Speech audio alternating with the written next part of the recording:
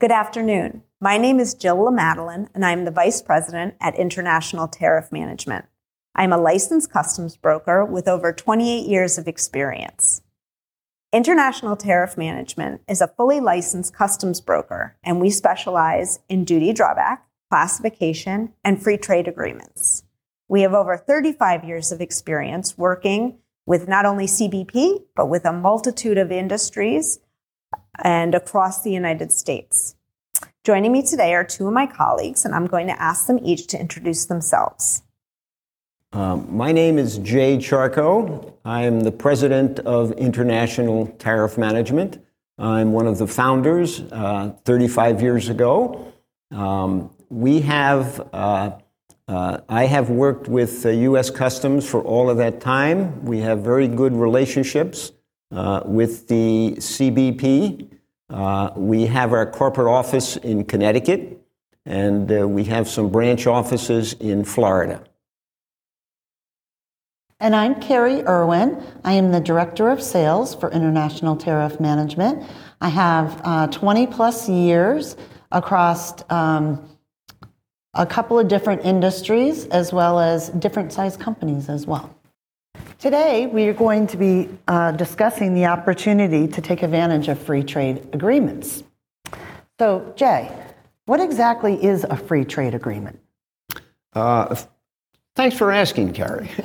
A free trade agreement is an agreement between two or more countries, and the idea behind the free trade agreement is to foster financial benefits between the two participating countries.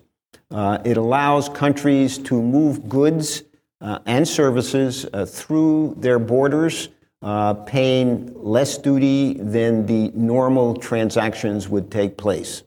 The United States currently has 14 free trade agreements, which cover over 20 countries.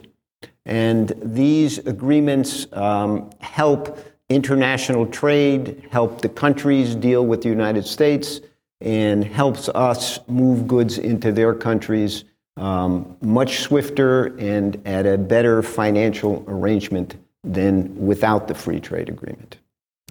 And the one that people are probably most familiar with would be USMCA. Jill, you want to tell us more about that? Sure. The USMCA, which is the agreement between the U.S., Canada, and Mexico, and a lot of people know it according to its former name, which was NAFTA.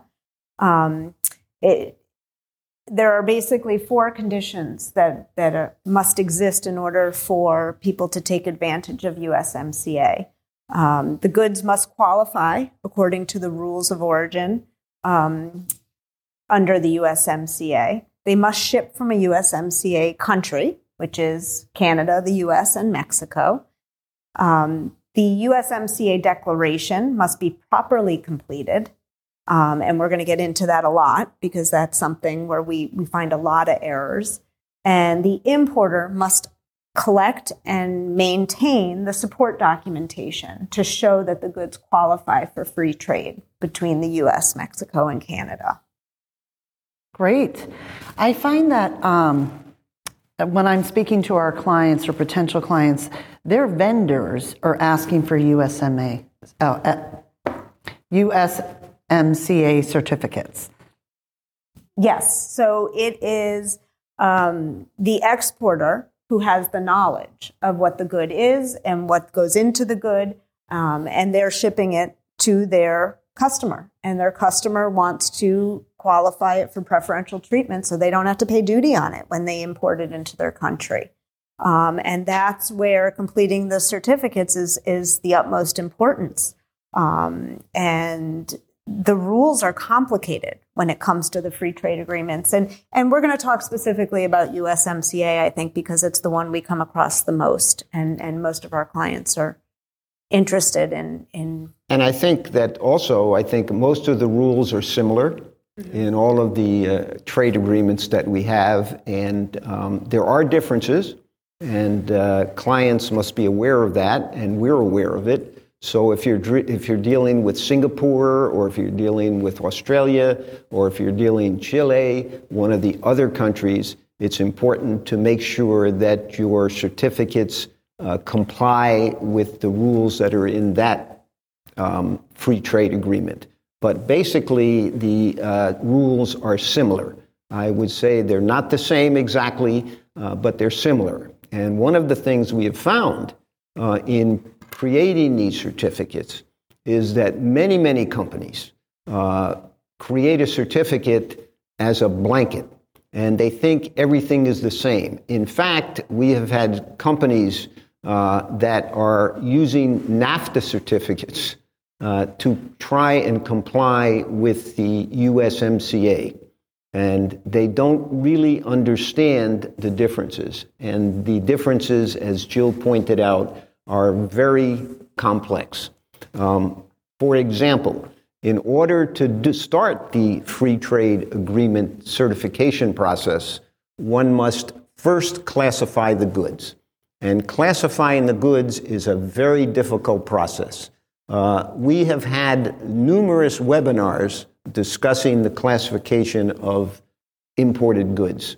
And it is extremely important that classification be done properly, because once you classify the goods for a free trade agreement, then you go into the rule that applies to that harmonized tariff number. And that harmonized tariff number creates the rule that you must follow. And if it's misclassified, then you're really classifying the wrong material.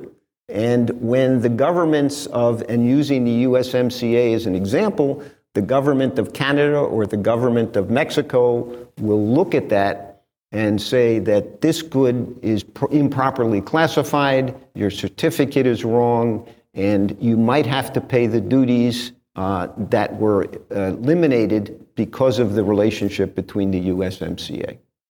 Right. The classification is the springboard.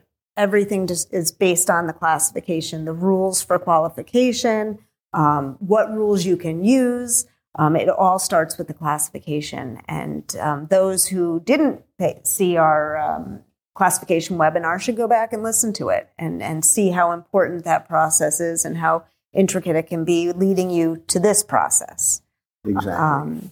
And then, you touched upon the first step is classifying the product, which leads into determining the rule of origin. And you determine how the item can qualify. And the next step is determining the preference criteria. So every product that falls under USMCA has to be assigned a preference criteria. And there are 4, and they're A, B, C, and D. And preference criteria A is only items that are wholly obtained or produced in the United States. So obviously... Those must be very few items. Yes, they are very few. And obviously, if something is grown here, it also covers livestock. It qualifies as a good of the U.S., so you can claim preference criteria A. We see clients who are using preference criteria A, and we know these goods are not wholly obtained or produced in the United States. And if we know it, Customs knows it. We have had clients that have submitted certificates to specifically the Canadian Customs Service with A on it that are automotive products. Mm-hmm. And those are not grown in the United States. And what happens, as I mentioned before, many people that are creating these NAFTA certificates do not have the experience that's needed or the background or the knowledge to do it. Many of them have been passed on from their predecessor in a particular job, and they are just redoing it as they've done in the past. And as I mentioned before, this can create a problem, a financial problem for these companies.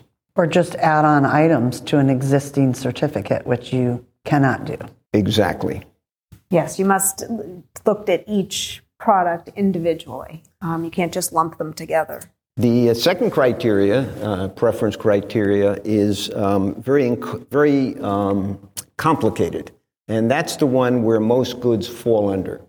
And there are two primary situations here, and we're not going to get into all the details. This is a very cumbersome and detailed process.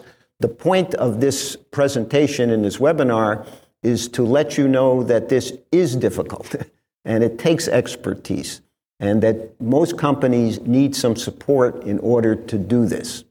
But there are two ways to classify things under the preference criteria. But preference criteria B is items that don't originate here, but they qualify under two possible scenarios. That's correct. Right. So the first scenario is called a tariff shift, and the second one is called a regional value content analysis. Do you want to talk about the tariff shift? We'll give it a brief description of what it is. A tariff shift is a good is imported into the United States. It has a tariff number on it. This product is then manufactured into something else. That might have a different tariff number on it. For example, something might come in, a product, and you might use 3 raw materials to make that product. 2 are imported and 1 is of U.S. origin. The 2 imported ones, and again, I don't want to get into the nitty-gritty details here of telling you what the HTS numbers are, but the 2 that come in have an HTS number because it's a specific product, and you have to compare that HTS number to the HTS number of the finished product. And a tariff shift means that the 2 imported products must change their tariff number in order to qualify. If they don't, then this good, if that was the rule of origin for that particular HTS number, then this good would not qualify. And again, there is the importance of classifying things properly. You're classifying the components that go into the finished product. You have to properly classify the exported component. So there's a lot of classification involved. Exactly. And then we have the regional value content. Right. The regional value content is a very complex calculation. There are 2 ways to do it. One is the transaction value, and the other is the net cost method. Without getting into all the details, you have to take into consideration the cost of the raw materials, the cost of manufacture, and the cost of the finished product. And in order to qualify for, in this case, the USMCA, if your rule says regional value content, you must qualify by one of the 2 methods. Again, it's complicated. The purpose of this webinar is not to get into the nitty-gritty. It's just to indicate that you better be sure it's being done right, or that you can lose the preference that the free trade agreements have been giving you. And they don't need this knowledge. We have the knowledge. So if they hire an expert like us, we can tell them which one is appropriate based on what they're trying to use. Absolutely. And Jill, you'd mentioned there were 4 preference criteria. Preference criteria. Correct. So preference criteria B, which we talked about with the tariff shift and the net calculations, is the most popular. Most things that people are qualifying for USMCA is falling under preference criteria B, but there's also preference criteria C, which covers products that are produced entirely in the territories of 1 or more than 1 USMCA countries. And preference criteria D, which is less common, is unassembled goods and goods classified with their parts. And whereas A is a preference criteria that customs sees and sort of a red flag waves, preference criteria D is also not as popular and not as used. So if you have preference criteria D, you better be sure it falls under preference criteria D, because that's going to alert customs that, wait a second, how are you coming across with preference criteria D? But there are 4 basic preference criteria, and that's the next step to the classification. One of the interesting things about putting out a certificate of USMCA or one of the other ones, is that it must have the proper information. And what that requires you to do, and when we do it for our clients, you need to go back to your vendors and get the documentation to support the fact that their products are classified properly and their origin is specific. In today's market, there's a lot of goods coming in from China, and there's high duty rates, and you have to make sure they're classified properly. And if they're not, again, as we said before, the whole process has been started off wrong, so that it needs to be followed up. And again, as Carrie pointed out, this is something that we do.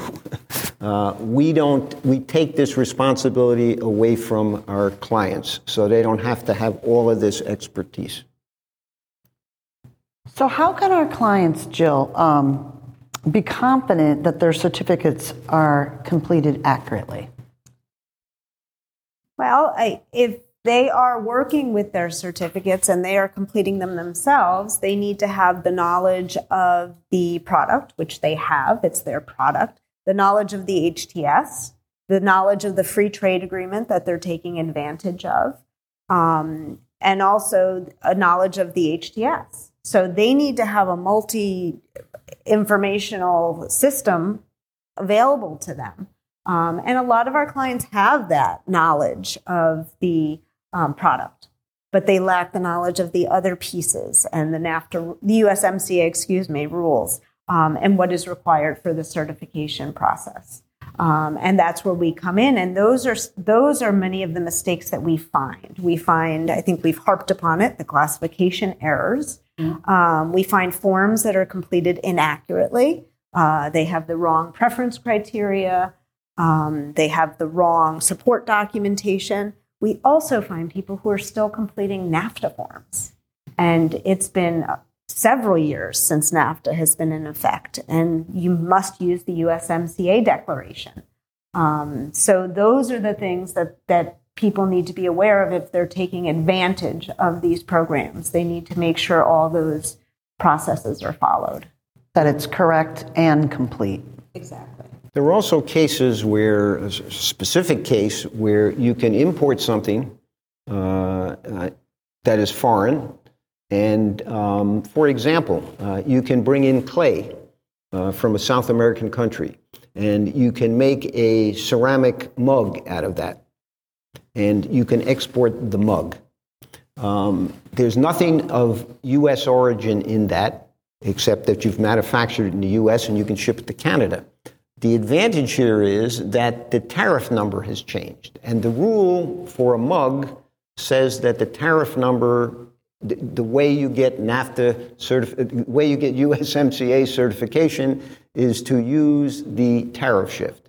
In this particular case, the tariff of these clay coming in is different than the tariff number of the mug going out. It's gone through a tariff shift, and therefore it qualifies for USMCA.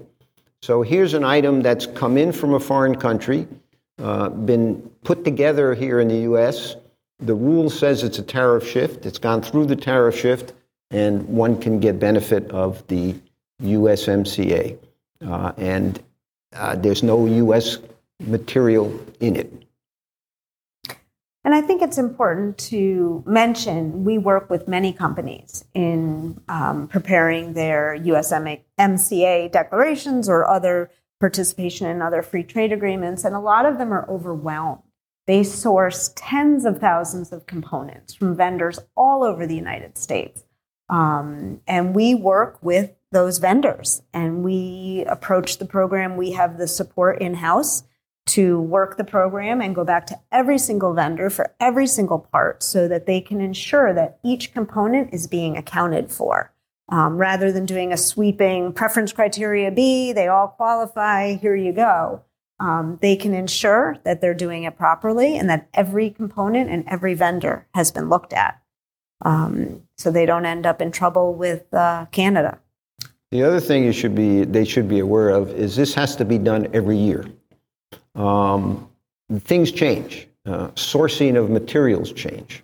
And it's required that our clients that we have, everyone is looked at every year.